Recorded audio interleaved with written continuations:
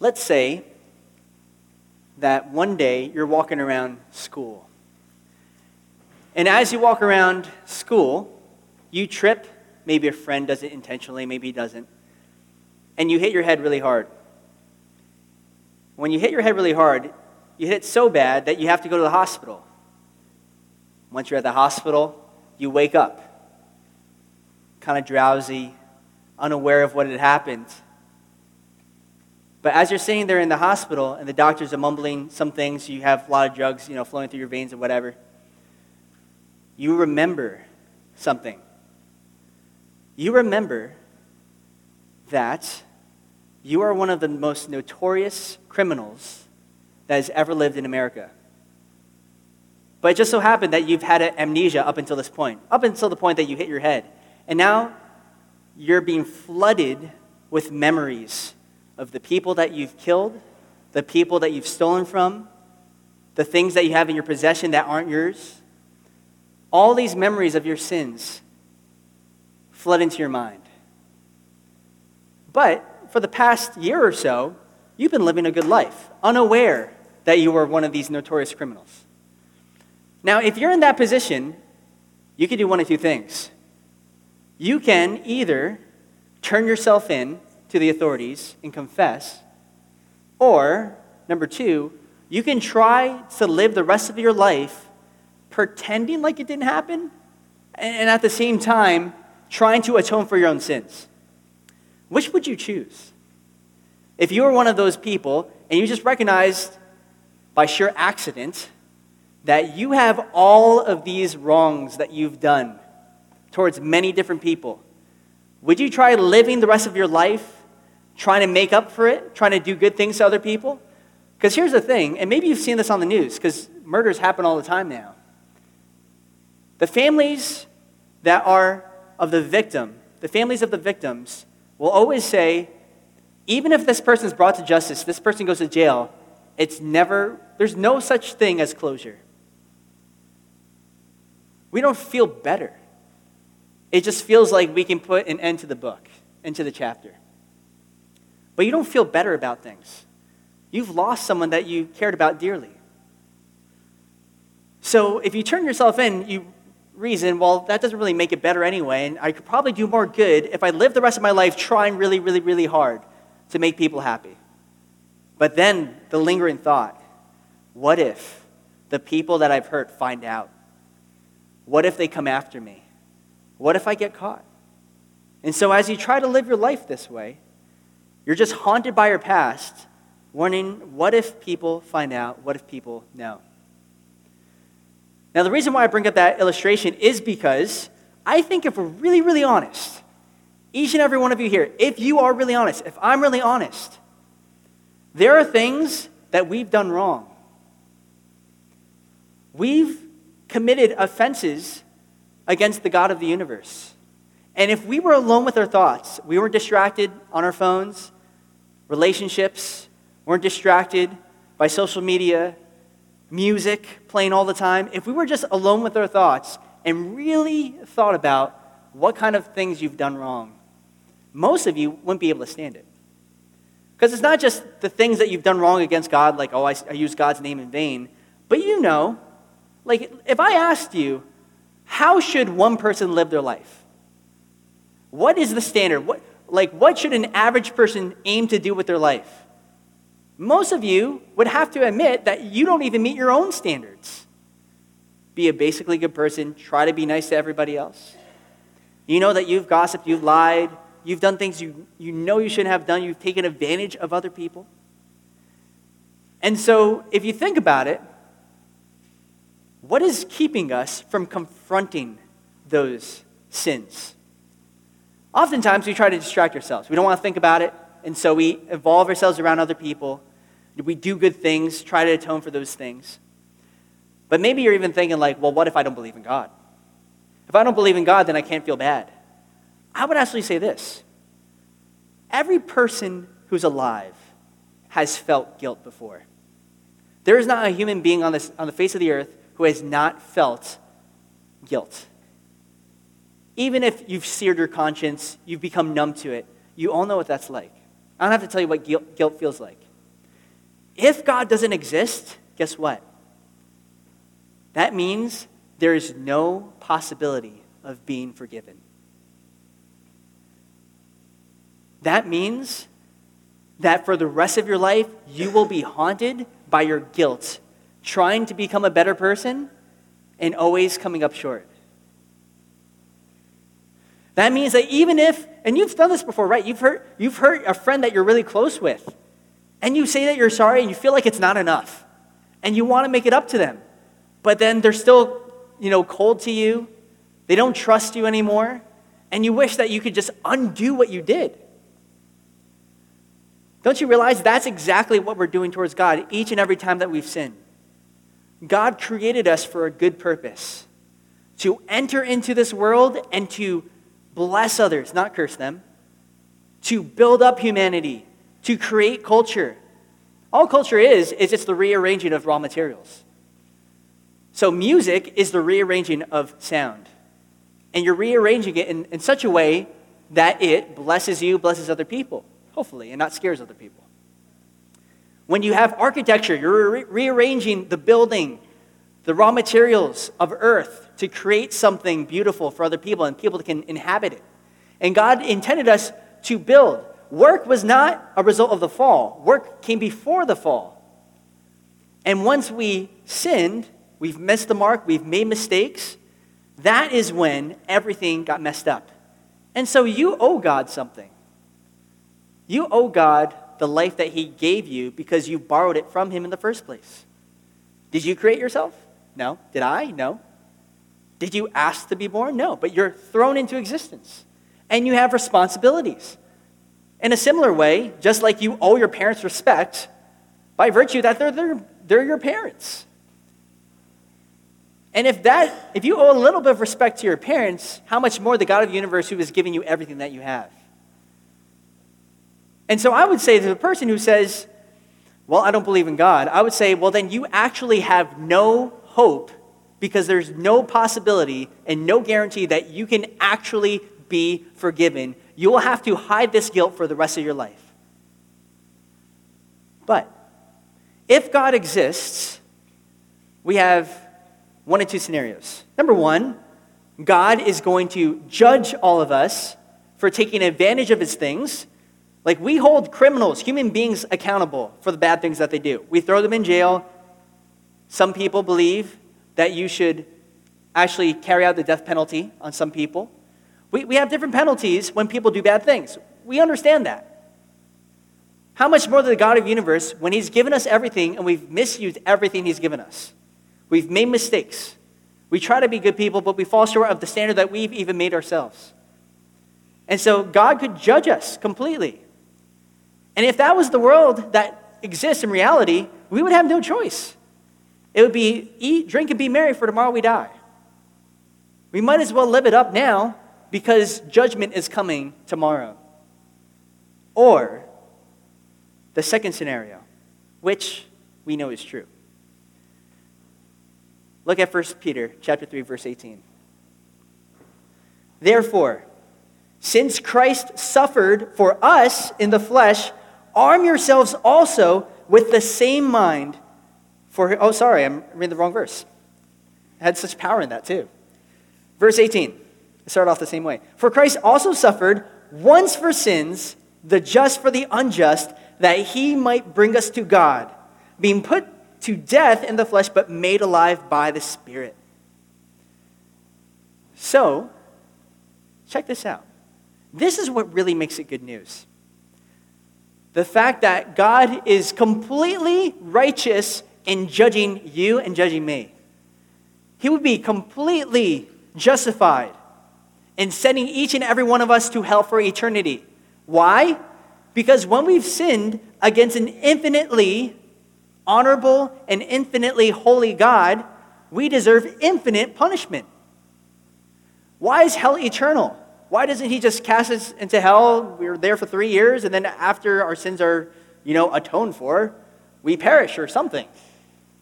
Well, the problem is, apart from Jesus, there is no possible way to atone for your sins. It'll never be good enough. It will never match what Jesus was able to do. Live a perfect life. in our place. God became man. The only possible solution. If I lived a perfect life and I never sinned, the only thing I could do is maybe save myself. I couldn't save you. But Jesus, by his power, was able to come into our world and die the death that you and I should have died, suffer the way that you and I should have suffered. Like, think about this. Martyrs throughout history, people that have died for their faith, we believe that angels have been there to comfort them. Stephen, when he was being stoned to death, he saw angels and he had joy as he's being stoned to death. But Jesus was bearing the wrath of God on the cross. There was no one to help him. There was nothing to numb the pain. He was in complete and utter despair, apart from the fact that he would rise again. He was left alone to bear that judgment for you and for me. You guys know the illustrations. You probably heard in Bible class and whatnot. The nails weren't these tiny things, giant sticks driven into his arms, driven into his feet, the crown of thorns. And on top of that, being mocked, being scourged. Do you ever wonder why it is that Jesus had to die on a cross? Why wasn't he just hanged? Why wasn't he stoned? Why is it that he had to die one of the most humiliating ways to die in all of history? We know that, the paintings, Jesus on the cross, and he has a loincloth and stuff. You were completely naked when you were crucified. It was one of the most detestable, humiliating things for the worst of criminals. The reason why people wanted him crucified is because there were religious leaders at the time that didn't just want him to die, they wanted him to be humiliated. They wanted the God of the universe to feel shame. Our sin, when we do bad things, we have arrogance about it, don't we? God has no right to judge my heart. God knows my heart. One day, if I go to heaven, I'll put it off one day, and if I see God, I'm going to let him know about how good of a person I was. Better than Jesus? As good as Jesus? Really? Some of us feel like we can argue with God. Like, if God was not loving, he could just exterminate you. The end. You cannot bargain with God. It's not like, I really have been a great guy. It's like, no, you can't. It's kind of like when you get pulled over by a police officer, you go to court, and you try to stand up for yourself, you don't hire a lawyer, and you try to talk to the judge. Like, listen, this is how I know I was right. It doesn't matter how convinced you are. You're not going to convince the judge, and he's still going to sentence you for the crime that you've done. You have no power in this. This is no we the people. Yet, out of God's great love for us, he suffered for us and died once. His death was sufficient on the cross. The just for the unjust. Jesus Christ for Jesus Barabbas. You know that was his name, right? Barabbas, Barabbas, when he was brought before Pontius Pilate, the Jewish people, and they said, which one do you want? Barabbas or Jesus Christ? They were both named Jesus. But you and I are like Barabbas, the murderer, the betrayer, the person that no one wants to be around. Because if we're honest, we know that we're bad people. And yet, Jesus provides a way for salvation. And this is the good news, that we can be brought to God. There's no other way. The Bible says that Jesus is the way, the truth, and the life. No one comes to the Father except through him. And so, knowing this, knowing that Jesus is the only possible way that we can come to God, we can go to heaven, why is it that all of us kind of forget? Why is it that every time Easter comes around, it almost becomes just like a holiday with rituals, things to do, places to go? You don't even go to Good Friday service anymore. You've been there, done that, you've seen it. It's the same thing every year. And yet, I think that if we really understand this story and really know what it means to be forgiven, that should actually drive us to the cross, not from the cross. Because it's a reminder that no matter how bad you are, God still loves you all the more. How sad is it that some people don't take this? That boggles my mind. It really does. And I have friends, and I think about this all the time. But you have people in your life that's like, you reason with them, you're telling them, and like, this is it. This is how you get to heaven. And you're like, so just pray the prayer, that's it. And they're like, yeah, well, maybe one day I will. It's like, no, pray it now. What's so hard? You can at least fake it in front of me. But there's something within us. Like, I think I've said this before in a message, but like, what is so hard about bowing down in front of somebody? What is so like dishonorable? If I was to bow down before you or something, it's like embarrassing. Why? Like, there's nothing really that embarrassing about getting on your two knees, but culturally, it means something. And we know deep down inside that even if you don't believe in Jesus, there's a lot of people that are refusing to be baptized. A lot of people that are refusing to ask Jesus to come into life, be the Lord and Savior, because they know there's a reality behind that. There's a spiritual reality all around them. Deep down inside, we know these things. And I kind of think about the eunuch in Acts chapter something, in the book of Acts, when Philip is witnessing to this eunuch, and he's just reading Isaiah. And he says, what's keeping me from being baptized? Here's a body of water.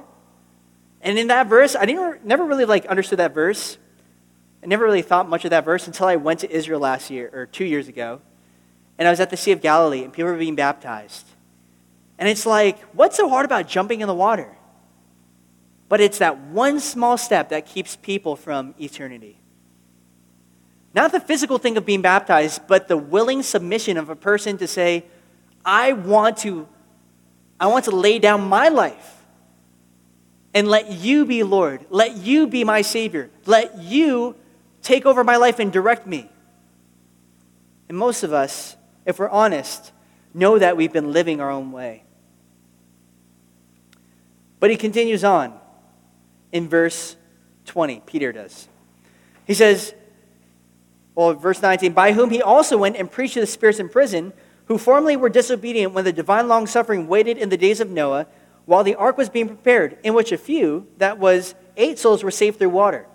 There is now an antitype which saves us, baptism, not the removal of the filth of the flesh, but the answer of a good conscience toward God through the resurrection of Jesus Christ, who has gone into heaven and is at the right hand of God, angels and authorities and powers having been made subject to him. Now, if you didn't understand what I just read, that's okay, because this is one of the most confusing passages in the entire Bible. What in the world? Jesus went to the spirits in prison? What is prison? What is spirits?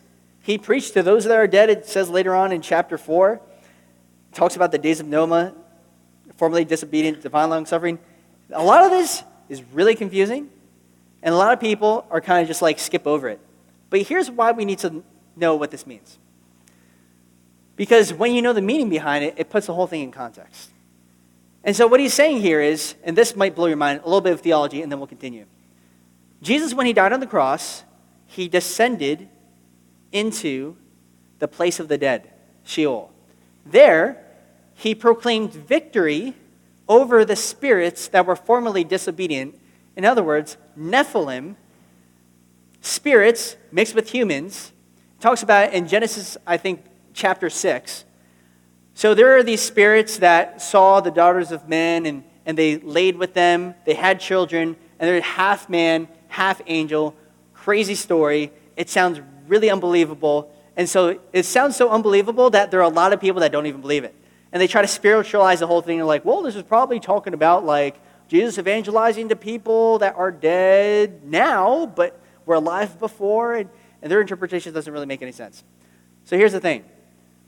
Jesus, going down to the place of the dead, proclaimed victory over those spirits who were sinful. The angels, the demons that were sinful and were being punished. Why did he do that? Why did he have to do that? He proclaimed victory to show that death couldn't hold him and death couldn't defeat him. That he really was victorious and he didn't belong there in the place of the dead. At the same time, all the people that had trusted in Jesus without knowing Jesus, from the times all the way in the beginning, all the way to the point of Jesus, had looked forward in their faith, believing the Messiah would one day come. So when Jesus descended, he was able to reveal himself to those people in Abraham's bosom in the place of the dead so that they could go into heaven. Sounds crazy, I know. That's why a lot of people don't believe it. And if you don't believe that, you can still be a Christian, that's fine. but once again, this is how it's really important. The whole message today is talking about how Jesus suffered and conquered, and likewise, we too can suffer and conquer.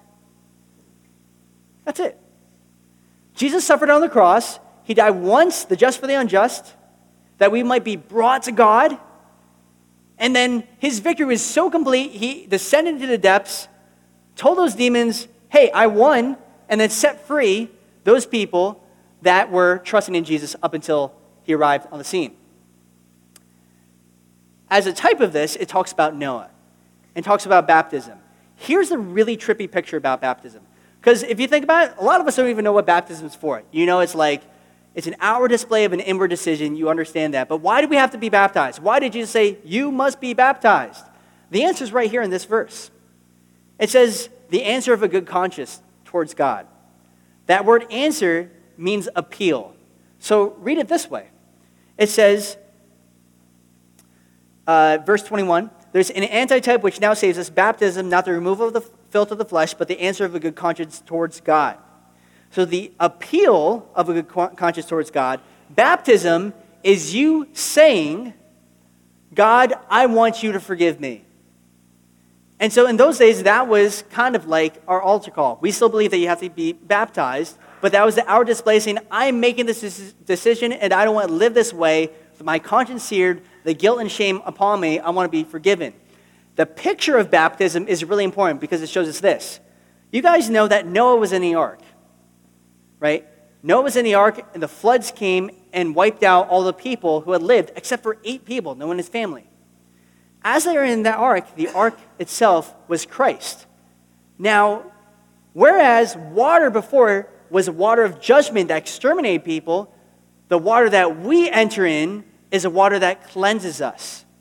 Listen to what Wayne Grudem says about it. He's a commentator. He says this, baptism thus shows us clearly that in one sense we have died and been raised again, but in another sense we emerge from the waters knowing that we are still alive and have passed through the waters of God's judgment unharmed. As Noah fled to the ark, so we flee to Christ, and in him we escape judgment. Jesus is the ark. And as you are baptized, not the removal of the filth of the flesh, you're not doing it to take a bath. You're doing it so that you can come out symbolically and also spiritually clean. That's why we do it. So he says, verse 1 of chapter 4, he says, therefore, since Christ suffered for us in the flesh, arm yourselves also with the same mind, for he who has suffered in the flesh has ceased from sin, that he should no longer live the rest of his time in the flesh for the lust of men, but for the will of God. More confusing verses, but I think it's really simple by just explaining it like this. All of us have to have the same mindset as Jesus. He was willing to suffer to gain victory. And you and I, if we're honest, we don't want to suffer. And that's often why we fall into sin, isn't it? Here's something that maybe you never thought about before. It is impossible to suffer for God and sin at the same time. The Bible says that if you walk in the Spirit, you will not fulfill the lust of the flesh. You can't suffer for Jesus and sin at the same time. Stephen, when he was being martyred, isn't lusting, right? And so what he's saying isn't necessarily like once you suffer for Christ, you're never going to sin ever again. What he's saying is you are making an active stand against sin by embracing a path of suffering. And so what he's saying is you're going to be made fun of. People will make fun of you saying, like, what are you doing? You're a Christian now? It's so anti the world. By you publicly getting baptized, telling people about Jesus, people will be like, who are you? And embracing that, not running away from it, saying, yeah, I am a Christian, and I'm not ashamed of this. People will persecute you, make fun of you, maybe even leave you. But arm yourselves with the same mind, because that's exactly what Jesus did, and that's exactly how he was able to conquer. It's through suffering. And so, that's why we should no longer live in the rest of our time in the flesh for the lust of men, but for the will of God. Many of us might be thinking, many of you right here might be thinking, one day I will live my life for Jesus. One day, I know exactly what I have to do, but one day I will repent of my sins. Why? You're not guaranteed tomorrow. You don't know if you might go home and Jesus returns. You don't know if on the way home, one of us is going to be hurt. You don't know how much time we have left. And so thinking about that, it's always confusing me when people say, one day I'll change. He says in verse 3, for we have spent enough of our past lifetime in doing the will of the Gentiles. Gentiles not meaning non-Jews, but being non-Christians, as the church is the true Israel. He says, when we walked in lewdness, lust, drunkenness, revelries, drinking parties, and abominable idolatries. He's basically saying, haven't you had enough of that? When you're out in those drinking parties, the next morning, when you're sober, you got a hangover, all your friends are gone. Aren't you sick of that? And most people, they just run to the distraction so they don't have to think about their guilt. But he's saying, you've had enough of it.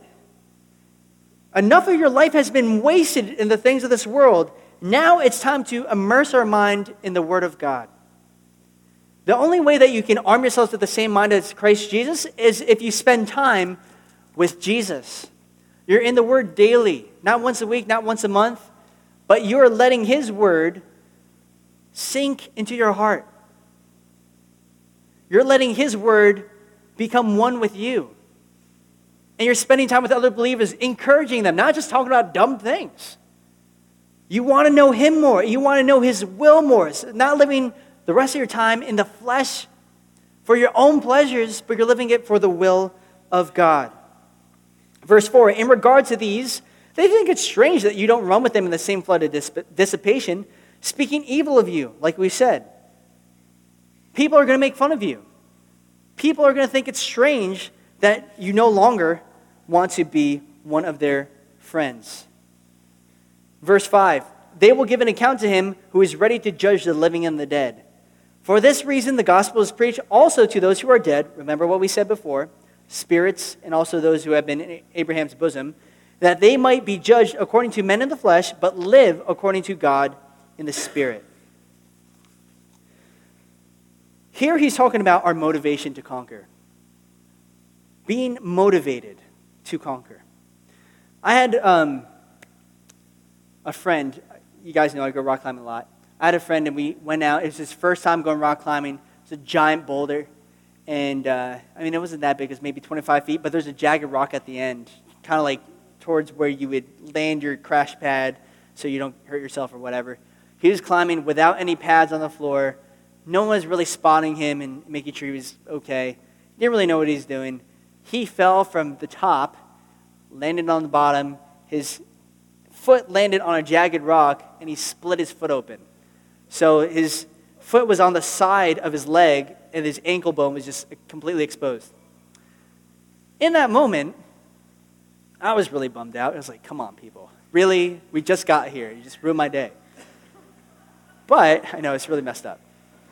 I was very selfish. I've gotten better. Here's the thing, though.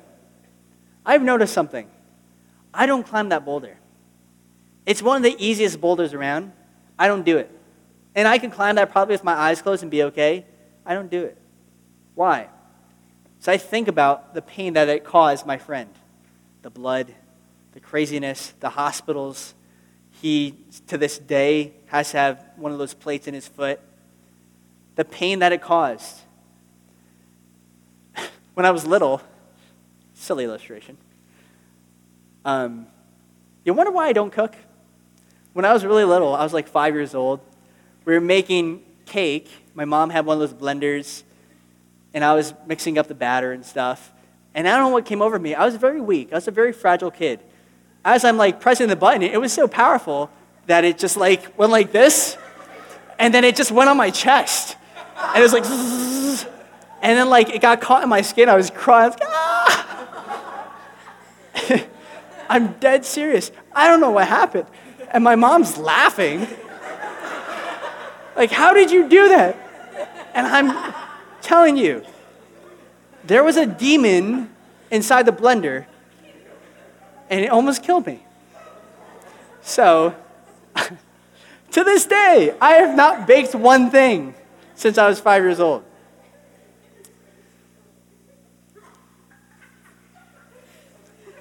Why do I say that? I say that because you think about all the situations that you yourself have experienced a lot of pain, and to this day, you still have a fear of it. The time that you were locked in your car, or you got locked in the bathroom, that's happened to me before. You get locked in a room, locked in a bathroom, like, help! And then you just get paranoid every time you use the bathroom now. It's true. But what I've noticed is, it's like, when it comes to sin, it does not matter how much it hurts. I immediately forget. Think about Samson in the Bible and Delilah. Right? He's with Delilah and she's like, so what's your weakness, Samson? And he's just like, if you take ropes and tie me up, I will not be able to do anything. So she does. The next day, she's like, Samson, what's really your weakness? It's like, well, you got to do new strings and try this other method. And she does it again. It's like, dude, by the end of the week, wouldn't you figure that she's going to find out where your actual weakness is? Spiritual amnesia. Before you know it, you're just playing with fire and you're going to get burned again and again and again. And there are people that continually return to the exact same sin. There are things that I do, and I know it's bad for me, and I return to those things. I'm like, why do I keep doing it? I know that was a bad decision. I know I shouldn't have talked to that person. I know that was bad news, and you just give in for the moment, thinking, this time it'll be different. Maybe you broke up with somebody. You know they were a bad influence on you. And you just text them just because maybe they've changed. No, they have not changed. They are still bad. The Bible actually says, as a dog returns to its vomit, so a fool repeats its foolishness. Proverbs 26:11. Our motivation to conquer should be the pain of sin. Number one, the pain of sin. It's painful to be mocked by worldly people, but you know what's even more painful? Disappointing your heavenly Father, the one that you love. It's painful to be mocked by people, but when you hurt someone you truly love, when you disappoint your parents and you have a great relationship with your parents, when you hurt your closest friend and you didn't intend to, you didn't mean to, but you just had this sense of regret and guilt that you did something. I remember I said something negative about one of my close friends to other people just because it was in this moment. It was like one of those things where you want to feel smarter than the other person. You're like, oh, he doesn't know what he's talking about. And you just say that. And when I said that, I was like, why did I say that? What's wrong with me? He's like, I love him. I didn't even believe what I said. Of course he knows what he's talking about. He's a smart person. You're just disgusted with yourself because you see yourself all the time. You want to push other people down, and so that other people look at you sometimes. And I hate that about myself. And I hope you hate it too, that your sin hurts. Not just yourself, not just God, and other people too. Second motivation to conquer should be the fear of God. The fear of God. That's why he says, they will give an account in verse 5 to him who is ready to judge the living and the dead. We should be fearing what we are doing with our time. Are we living for ourselves? Are we living for our Creator? Because we all have to give an account. The Bible says, for every idle word that you speak, men will have to give an account. How much more your actions, what you've been entrusted with, your giftings. Are you using it to bless other people, or are you using it so that other people look at you? For a long time, I felt like music was my way to get what I wanted. Right? So that people could look at me and be like, wow, he's a talented musician, they're in a famous band, could travel the world, and then give Jesus some props, on my CD or whatever, give him a shout out. But then when I started turning it into a way to bless other people, then I was free from having to become anything with those things. I didn't have to become famous. I didn't have to become successful. My music didn't have to be the best. As long as I can inspire other people and bless other people, that's what really matters. To use my giftings for the glory of God. Know that no matter how far away you run from God, no matter how much you sin, God will always treat you the same if you return to him. Did you know that? That's what the prodigal son is about. A son that lavishly spends everything that was his father's. Prodigal doesn't mean someone who runs away and comes back. Prodigal means someone who just spends extravagantly. And that's what the prodigal did. He took half of his father's possessions and got rid of all of it, wasted all of it. And as he's coming back, feeling the guilt, feeling the weight of what he had done, he went back and his father ran towards him and gave him a big hug and wept on him. Say, my son was dead, but now he's alive. My son was lost, and now he's found. That's how Jesus views each and every one of you, no matter how far away you feel from God. And I think a lot of us, if we're honest, we think like we're talking about sin just because we say sin, because we sing it in our songs, forgiving us of sins. But when we think about what sin actually means, we have no idea what to do with it. Your friend tells you something, or your friend sins against you, and you're like, oh, what do? I don't want to embarrass them. Your friend's smoking pot. And you're like, well, I'm just not going to tell anybody. I'm not going to confront him, because if I confront him, then people will know. And if people know, then things might turn really bad. He might not be my friend anymore.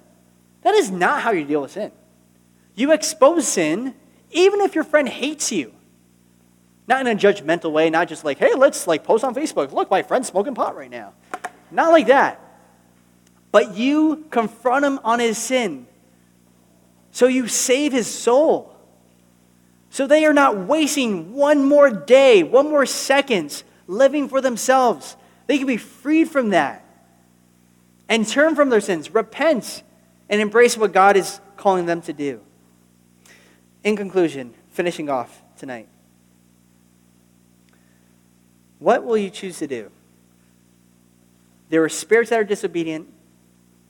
There were people that were set free. There are people that live by faith. And there are people that want to live for the moment. What are we going to choose? The path that's easiest for us? Or the path that seems to be difficult, narrow, yet it leads to life? And that's what Jesus calls us to do. He said, if anyone wants to come after me, let him deny himself, take up his cross, and follow me. Something we all have to think about, all have to consider. Maybe in this moment, as I'm talking about these things, you've been thinking about the sins that you've committed. And you've been thinking about, maybe this is a night I can rededicate my life to Jesus. Maybe this is a time that I can finally turn away from those things that I've been doing, the ways I've been living. You don't have to just be having a drinking problem, smoking, or doing drugs in order to be forgiven of your sins. I'm saying that there are things that you know that you've done wrong and you need to be forgiven. Well, we're going to make it possible for you tonight. At any point in time, you can always call upon the Lord, but there's something about doing it in a public way, doing it before other people. Because when you do that, what you're saying is, I don't care what other people think. I do not care if people wonder, oh, what's his sin? What's he struggling with? We're all sinful people. We all have struggles. We all have difficulties. And oftentimes, we're missing out on the greatest tool to bring us to Jesus, which is conviction of sin. A lot of times we're telling people oh, Jesus can give you a good life, make you happy. It's first we got to tell them, listen, if Jesus did not die for your sins, there would be no hope, no possibility of repentance or forgiveness. So we're going to give you that opportunity tonight. Let's pray.